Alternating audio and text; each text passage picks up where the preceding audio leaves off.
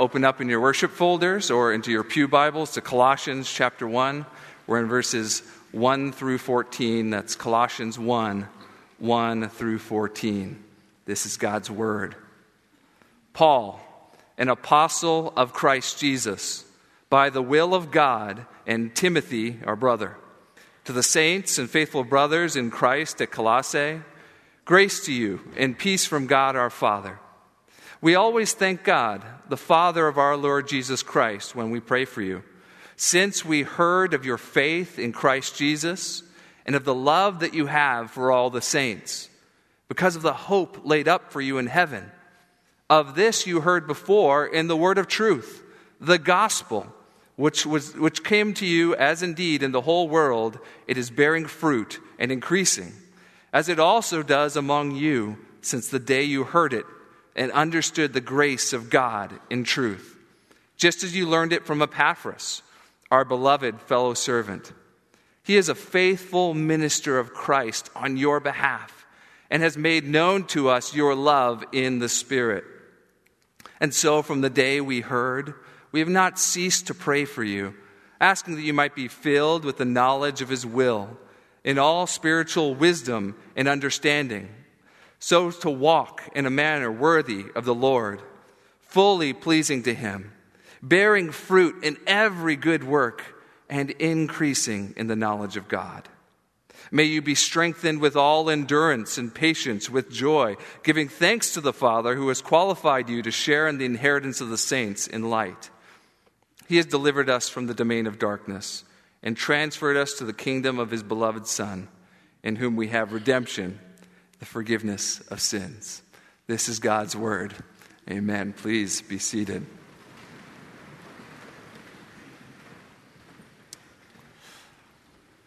U.S. agent in gorilla suit stops monkey business. Now, I don't know about you, but that's a headline that makes me want to read an article. Showed up in the 90s from where else but Miami, Florida. South Florida, my hometown. It seems like all the weird stuff in the U.S. happens there. It's a story of a Mexican official that decided he wanted to illegally buy a gorilla and tried to do so from a Miami zookeeper.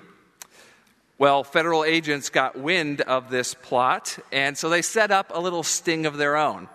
They got a very real gorilla cage with very real gorilla smells and put inside a very real federal agent dressed in a not-so-real gorilla suit.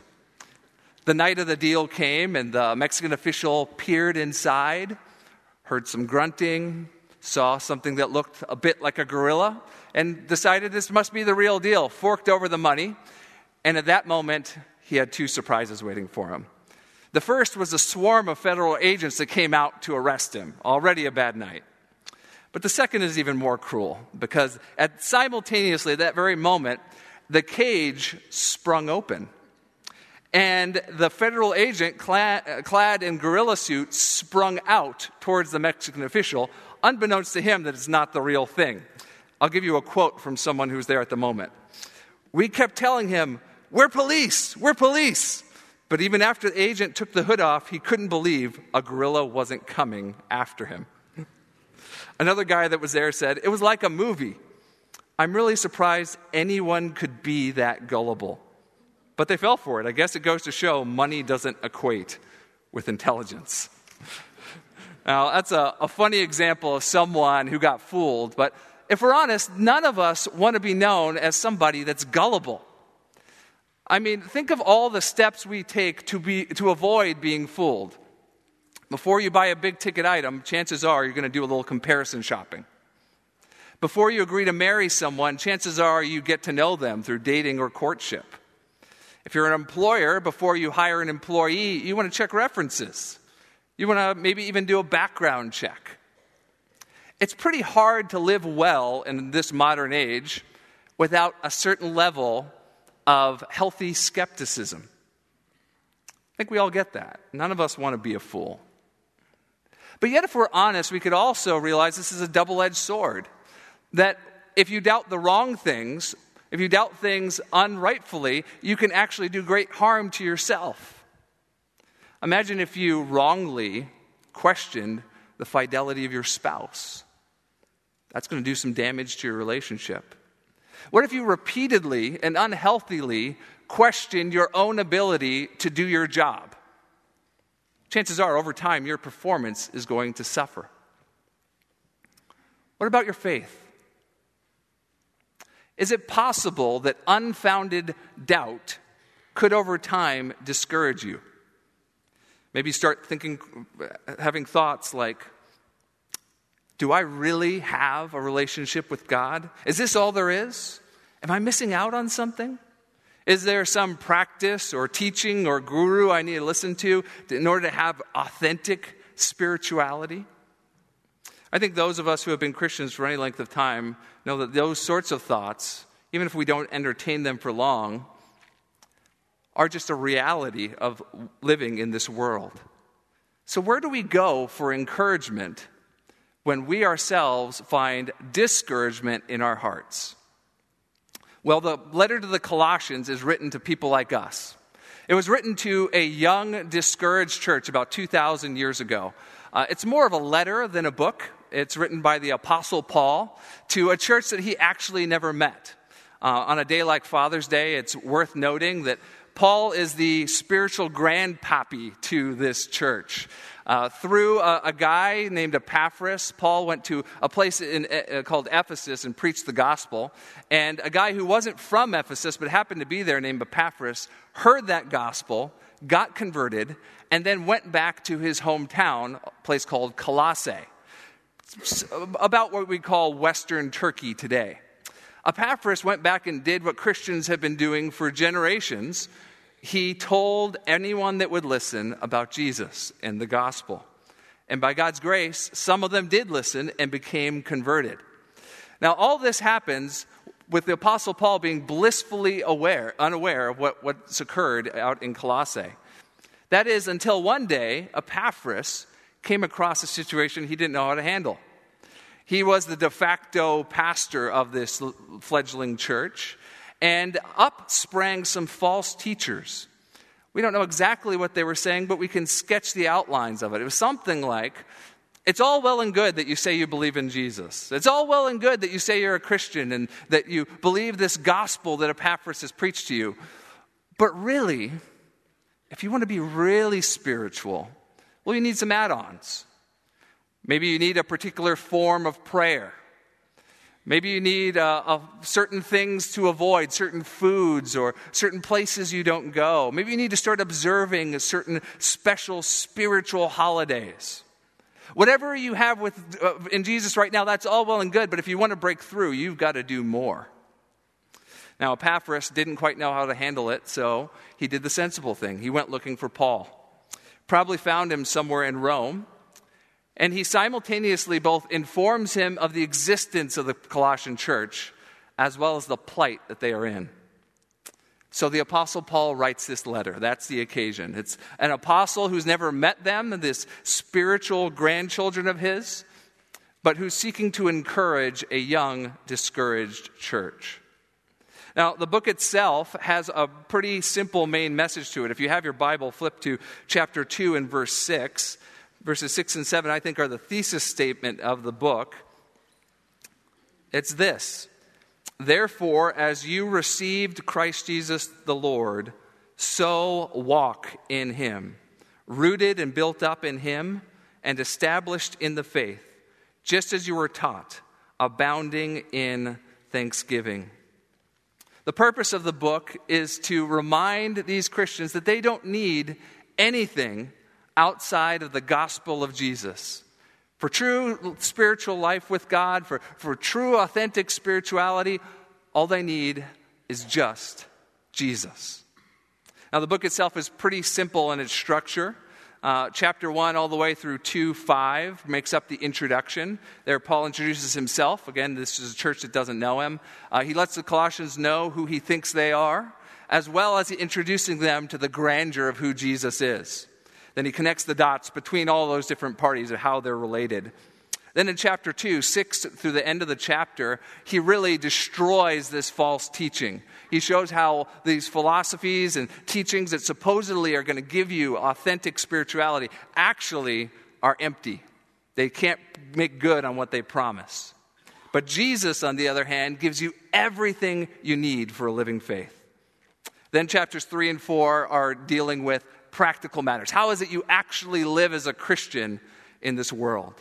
This morning we're going to focus on 1 through 14, and it's really focusing on answering the question, how is it you can be encouraged that you have a living faith? We're going to move through it in 3 sections. The first, in 1 through 2, we're going to see you can be encouraged by knowing the source of a living faith. Then in 3 through 8, we'll see that you can be encouraged by knowing what a living faith looks like. And finally, in 9 through 14, after 2 encouragements, we will have a challenge. We'll be challenged to know that a living faith must grow. First, let's look at verses 1 and 2 at where does a living faith come from?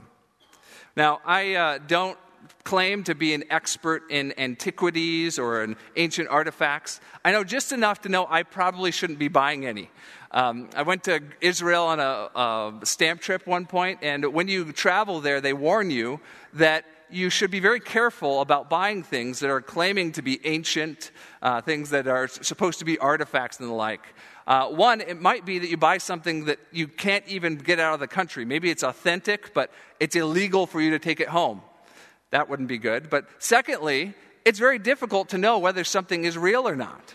So at one of the sites, there was someone there peddling these coins and pottery and things, and he knew that we would be slightly hesitant to buy them. So in order to try and get us to buy these artifacts, he provided documentation, certificates of authentication. They said, this is the real deal. This is where it was found. This is where it came from. This is who dug it up. You can have confidence. It is genuine. In verses 1 through 2, the Apostle Paul provides the Colossians with his certificate of authentication. He says, we want to know how you can believe that you have a living faith. Well, remember where it comes from. He introduces himself as Paul, an apostle of Christ Jesus, by the will of God. Now remember, they have never met the Apostle Paul. And it's interesting that he starts with this title of apostle. Other letters of his, he doesn't always include that title of apostle, but sometimes he does. So why would he do it here? Well, that word apostle means a sent one, an emissary, someone who you give authority to go out on your behalf. They've never met Paul, but they've heard the message through Epaphras that Paul gave them. And so Paul wants them to know the source of it. He says you can trace all the way back. This goes back to Jesus himself. The way Paul became an apostle is outlined for us in Acts chapter 9. He wasn't someone who just one day sat up and decided, I'm going to go preach the gospel. He was actually out trying to persecute people who believed the gospel. But the risen Lord Jesus appeared to him and said, you are going to be my messenger. It was by the very will of God. It's really important for the Colossians to understand that the gospel they received actually was an extension of Jesus' own teaching about himself. It was God's word to them because God had commissioned the Apostle Paul to be the missionary, the apostle to the Gentiles. What's also interesting is Paul appears to show that he can extend that authority to anyone else who carries this message. If you let your eye go down to verses 7 through 8, there he commends Epaphras. So Epaphras was the one who preached to them, and he says, you learned it from Epaphras, our beloved fellow servant. He is a faithful minister of Christ on your behalf. In other words, that certificate of authentication that says this is the real message because it comes from the real source. It actually goes all the way back to Jesus. It applies to their local pastor, to Epaphras. Now you may be wondering, why should I listen to some guy in a suit standing up preaching 2,000 years about what the Apostle Paul's message was? Well, let me just suggest to you that this principle that the authority is carried with the message of the gospel itself and the word of God, that the credential of authentication that Paul here claims for himself gets passed on to any faithful preacher of the gospel, is the reason why we should listen to preaching today. I don't stand before you as someone that has some special insight. I've never had a vision of God. I'm not particularly clever. I don't pretend that I should have some sort of intrinsic authority to myself. The only reason you should listen to me or anyone who preaches like me is if we are preaching the true gospel that Paul preached. And let me just give you an encouragement. You're not left without a way of verifying this. Apostle Paul may be long dead, but his words live on because of the scriptures that the apostles wrote down. You don't have to take my word for it. You can go and check for yourself. If someone invited you to church today and you don't consider yourself a Christian, you might be asking, how can I know if this is really what God has said to me? Let me just encourage you, take the time to actually read the Bible yourself. Ask yourself, does this sound like what God is saying? Then when you hear a preacher like me preach, you can ask yourself, is he trying to pull the wool over my eyes? Is he trying to make me the fool? Or is he simply preaching the gospel of Jesus that the apostles preached 2,000 years ago? Paul wants the Colossians to know that he is the real deal. He also wants them to know that they are the real deal. He calls them saints and faithful brothers in Christ at Colossae. And that brings us to our second encouragement. See, if you want to be encouraged, it's really important to know where your living faith comes from. But it's equally as important for it to pass the eye test. How can you know what a living faith looks like? How did Paul determine that they were faithful brothers and saints in Colossae? Well, that's what our second section, verses 3 through 8, shows us. It shows us what a living faith looks like. I grew up in Florida, and the South Florida part I mentioned down by Fort Lauderdale, Miami. And if you're not aware, the climate is quite different there. And that different climate means you get different wildlife. And so one of the things you get a lot of is you get more snakes. Some of you probably like snakes, many of you probably don't. But as a kid in Florida, it was not unusual for you to be taught how to tell the difference between different types of snakes. There was one in particular, a coral snake, that was very venomous, not the largest snake in the world. It would be very easy to step on it or not be careful and get bit by one. So they would teach children like a nursery rhyme to be able to tell the difference between a coral snake and other snakes that look similar. It went something like this. Red on black is a friend of Jack. In other words, if there's red and there's black on the coloring of the snake together, it's a safe snake to be around. But red on yellow, well, that's a dead fellow. It's important to be able to pass the eye test. How do you know what the real thing looks like? Well, 3 through 8, Paul shows us. He shows us through way of a prayer of his. He lets us into his prayer closet. And in doing so, he tells us what it is about the Colossians that has had him with one attitude in his heart over and over again, an attitude of gratitude. He says in verse 3, we always thank God. That's a continual thinking of God. When we pray for you, why? Here it is in verse 4, since we heard of your faith in Christ Jesus. He actually goes on to list 3 different virtues that he sees and lets him say, that is a living, true faith. The first is that faith in Christ Jesus in verse 4. Second is in the second half of 4, it's love for all the saints. And the third is hope. Hope laid up for you in heaven in verse 5. Let's look at each of them briefly here. He says that he hears of their faith in Christ Jesus. Now, as soon as we hear the word faith today, we already have some baggage. We think of faith as an inward belief or something we hold so closely to ourselves that it's not something that anyone could ever question.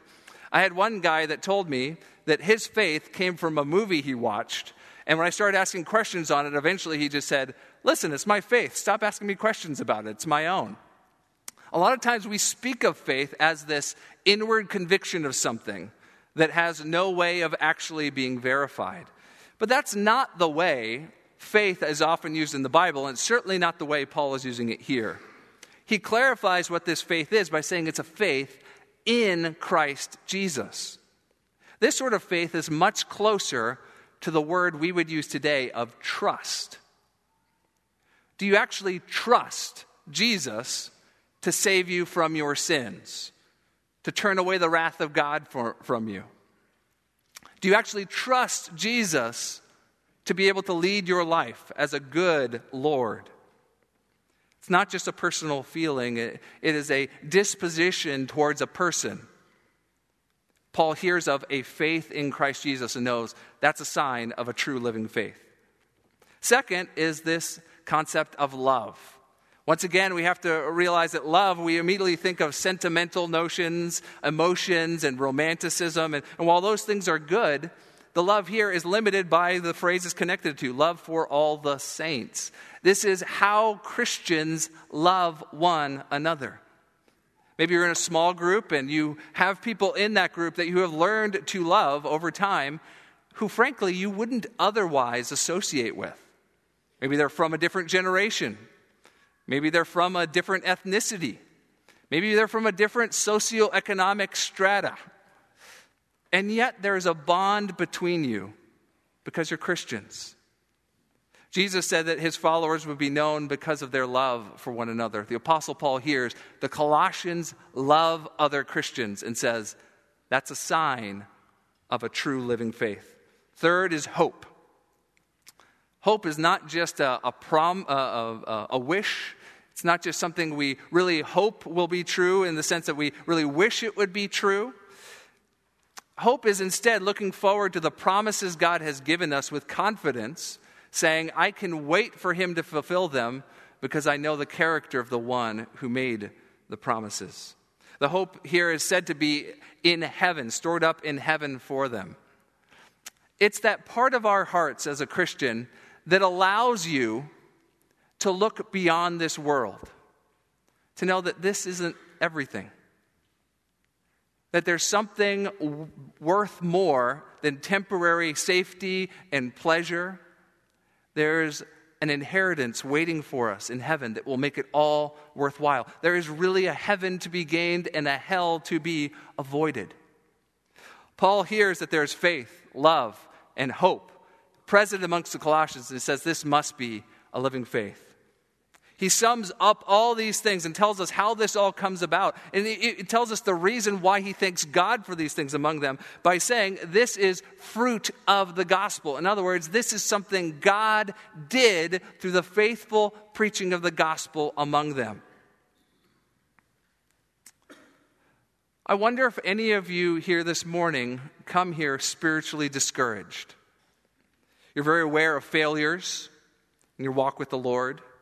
You haven't read the scriptures the way you should. You're not as mature as you should be as a believer.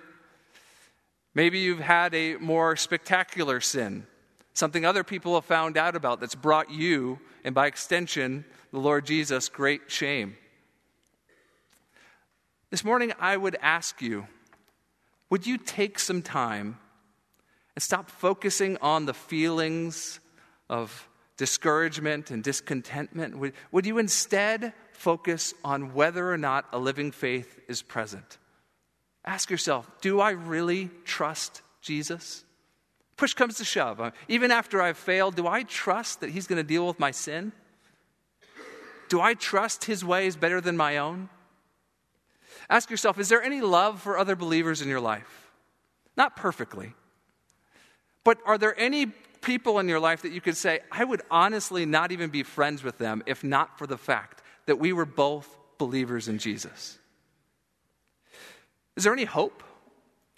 Do you ever find yourself caught up thinking about heaven? Thinking about what it'll be like to see Jesus face to face? Does that bring any measure of peace to your heart? Brothers and sisters, if that's the case, if you see any of these things among you, let me suggest that you should take great encouragement, much as Paul wanted the Colossians to take encouragement, because this is evidence that the gospel that was preached to you has taken root and is bearing fruit. We are to be encouraged not because we are perfect people, but because there is a living faith among us. Two encouragements. First, the source of a living faith. Second, what a living faith looks like. Now Paul turns his attention to the challenge, how a living faith grows. We see that in verses 9 through 14. I love the baptisms we had this morning. What a blessing children are among us. Our daughter's almost 3 years old, and one of the things she enjoys most is when she gets to go back to Florida and hang out with her cousin, who's just a few months older than her. And it's interesting. It's one of those things where we see her regularly enough and we feel like we really know her, but we also have big enough gaps between when we see her that it's very noticeable the changes that happen. And I've noticed one trend. She keeps on getting taller. And a very wise man, my brother once told me, turns out if you keep feeding them, they keep on growing. You know, one of the signs of vitality of life is that something grows. Now, Paul lets us in on his prayer life one more time, but this time he's not telling us of what's caused his heart to sing in gratitude. Now he's telling us what drives him to his knees to plead for the Colossians. What is it the Apostle Paul feels the urge that he absolutely must plead with God on their behalf over? Well, it's that he knows that their faith needs to grow. He says that in two ways. The first you'll find in verse 9, that they need to grow in the knowledge of his will. And the second you'll see in verse 10, that they would walk in a manner worthy of the Lord. Let's look at what it means for them to have a knowledge of his will in verse 9. It's instructive to know that when Paul turns his attention to the knowledge of God the Colossians need, he does so in a way that makes clear that God himself is the one that needs to do the filling. This is probably a contrast to what the Colossians were hearing from these false teachers. There is a sort of knowledge of God that you need that you can't produce in yourself. Now, he says it's a knowledge of God's will. Many of us wish we knew the will of God. Believers for generations have been asking the question how they can know the will of God. Everything from who to marry, to what school to go to what parking spot to park in. We really would like to know what theologians call the secret will of God. How God's ordered everything in time and history to come to pass so that we could work it out in a way advantageous to us. But God doesn't let us in on that very often. He's fully capable of doing so if he wants to, but that's not generally his aim when he tells us he wants us to know the knowledge of his will. Instead, he talks to us about his revealed will. That is, what has he shown himself to be? Who is God? What's his character? What does he love? What does he hate? And by extension, what does he want from us? Paul says that he is praying, he is pleading over and over again that the Colossians would understand what it is that God wants from them. They would have knowledge of God's will. But that knowledge isn't just so that it can go sit up on a shelf somewhere like a dusty old book that you never pull off. It's so that it will change their conduct. And that's what brings us to verse 10. That's where he says, so, that is for this reason, as to walk in a manner worthy of the Lord. In other words, that knowledge should change the way they live. Now that phrase, walk worthy of the Lord, is a little bit difficult. The best illustration I came across for it comes from Dr. D.A. Carson. He described it as sort of like the relationship you would have with somebody where you respect them so much that you just can't bear the thought of letting them down. Maybe you have a mentor on Father's Day today. Maybe it's your father or a grandfather. Someone who you love and you know cares for you and has done so much to make sure that you flourish. And you just want so badly for them to be proud of you. Not because you feel like you're earning their love, but because you love them so much. Paul says this is the type of attitude he wants the Colossians to have about the Lord Jesus. He wants them to respect him and desire to honor him so much that it changes the way they live. Lest we not be sure what that honoring of him would look like, he gives us 4 ways that happens in 10 through 12. I'll just go through them briefly. 4 descriptions of what it is to walk worthy of the Lord. The first is found in the second half of 10. It's the bearing fruit. That is, there are to be good works present in a believer's life. Acts of charity, acts of selflessness, acts of faithfulness. Second is in the last part of verse 10. It's a hunger for God's word.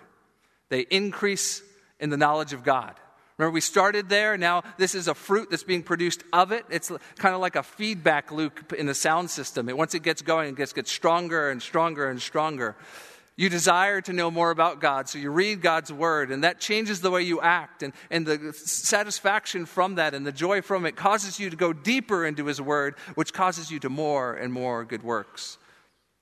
A feedback cycle.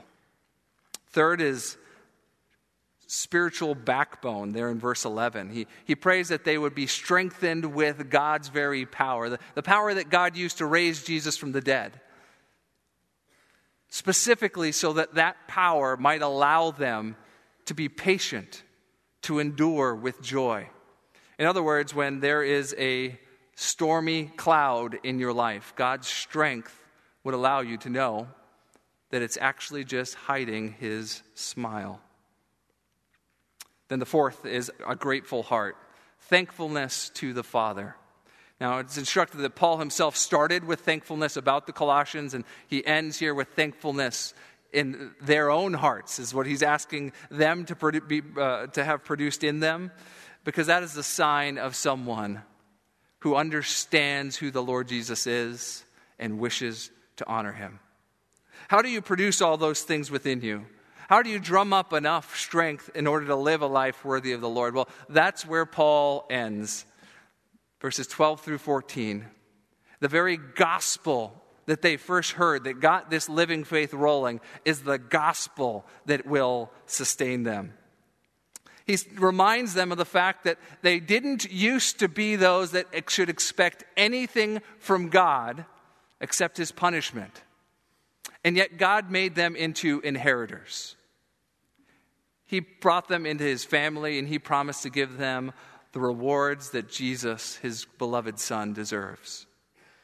He reminds them of the fact that they didn't used to be in the kingdom of God. In fact, they were a part of the kingdom of darkness. That's where the whole world resides in rebellion against God. But God migrated them out from the sinful, broken, rebellious world and brought them into the kingdom of his beloved Son, Jesus. He reminds them how that happened. He purchased them. He paid a heavy price for them by sending his Son up to the cross to die an innocent man, bearing the punishment of rebel sinners that they rightly deserved. He reminds them that as a result, their sins are forgiven, wiped away, 100% guiltless before God, because of what Jesus did on the cross. See, a living faith finds its fuel to keep going the same place a living faith originates from, the very gospel of Jesus. We must never get over the gospel.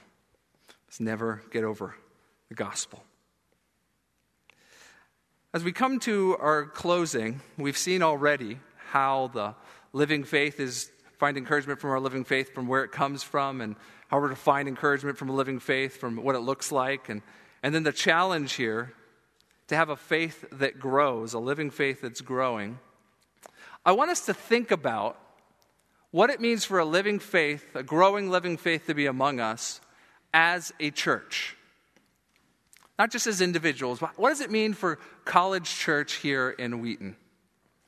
Now, if you're not aware, this church has been around for a while, over 150 years. It's not exactly like it was when it was started. It's much larger numerically. It's got different buildings. It certainly has different pastors. I have not been here 150 years, confession. But I wonder if we use the same categories Paul used in this opening to his letter, if we would find encouragement that maybe there's a living faith among us even as a venerable 150-year-old church. Where did a living faith spring from among us? Well, even if you go all the way to the beginning, there was a belief that the Bible was the Word of God. And so there was a belief that the gospel of Jesus was the only way into a living faith. And that legacy has endured over 150 years of centering ministry upon the Bible. How about, is there any evidence that the living faith has been among us? Is there any faith, any love, any hope?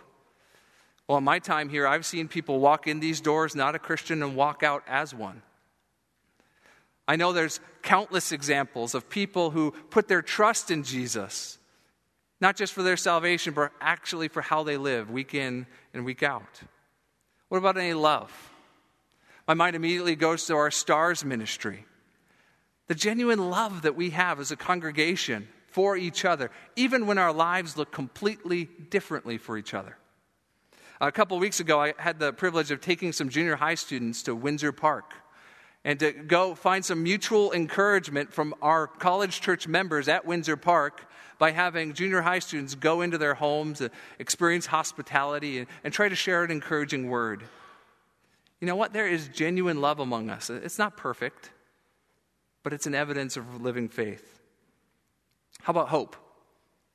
I can't make sense of our missions program at all if we don't have a hope laid up for us in heaven. Why would you continually send out your best and your brightest? Why would you send your resources up to the corners of the earth unless you believed that the gospel of Jesus was true and you believed there was something better than comfort?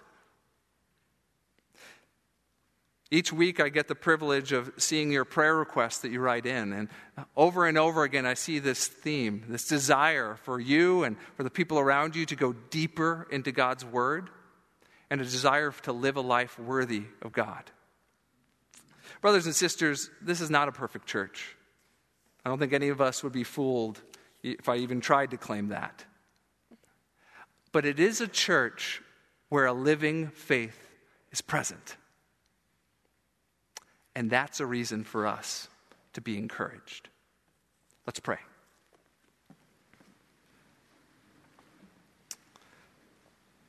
Lord Jesus,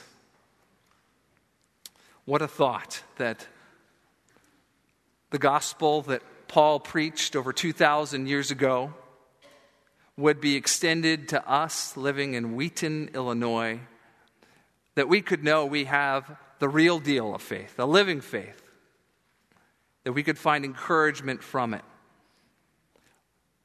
Jesus, would you help us to walk in a manner worthy of you? Would you give us joy? Would you give us increased knowledge of you? Would you make our whole lives into something that pleases you? Do this among us, we pray. In your name, amen.